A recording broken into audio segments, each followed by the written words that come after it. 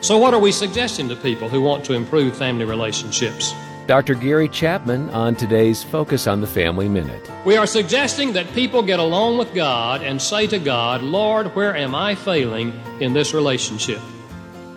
And as God brings their failures to mind, they confess those things to God and accept God's forgiveness. Then they go to their spouse and they say to them, I've been thinking about us, and I know I've been on your case, but I have realized that you are not all of our problem. In fact, I sat down and asked God to show me where I have been failing you, and He gave me a pretty good list. I'd like to read this to you, and I would like to ask you to forgive me. The best way to help your marriage is to look inward and examine your own heart. And you'll hear more from Dr. Chapman at FamilyMinute.org.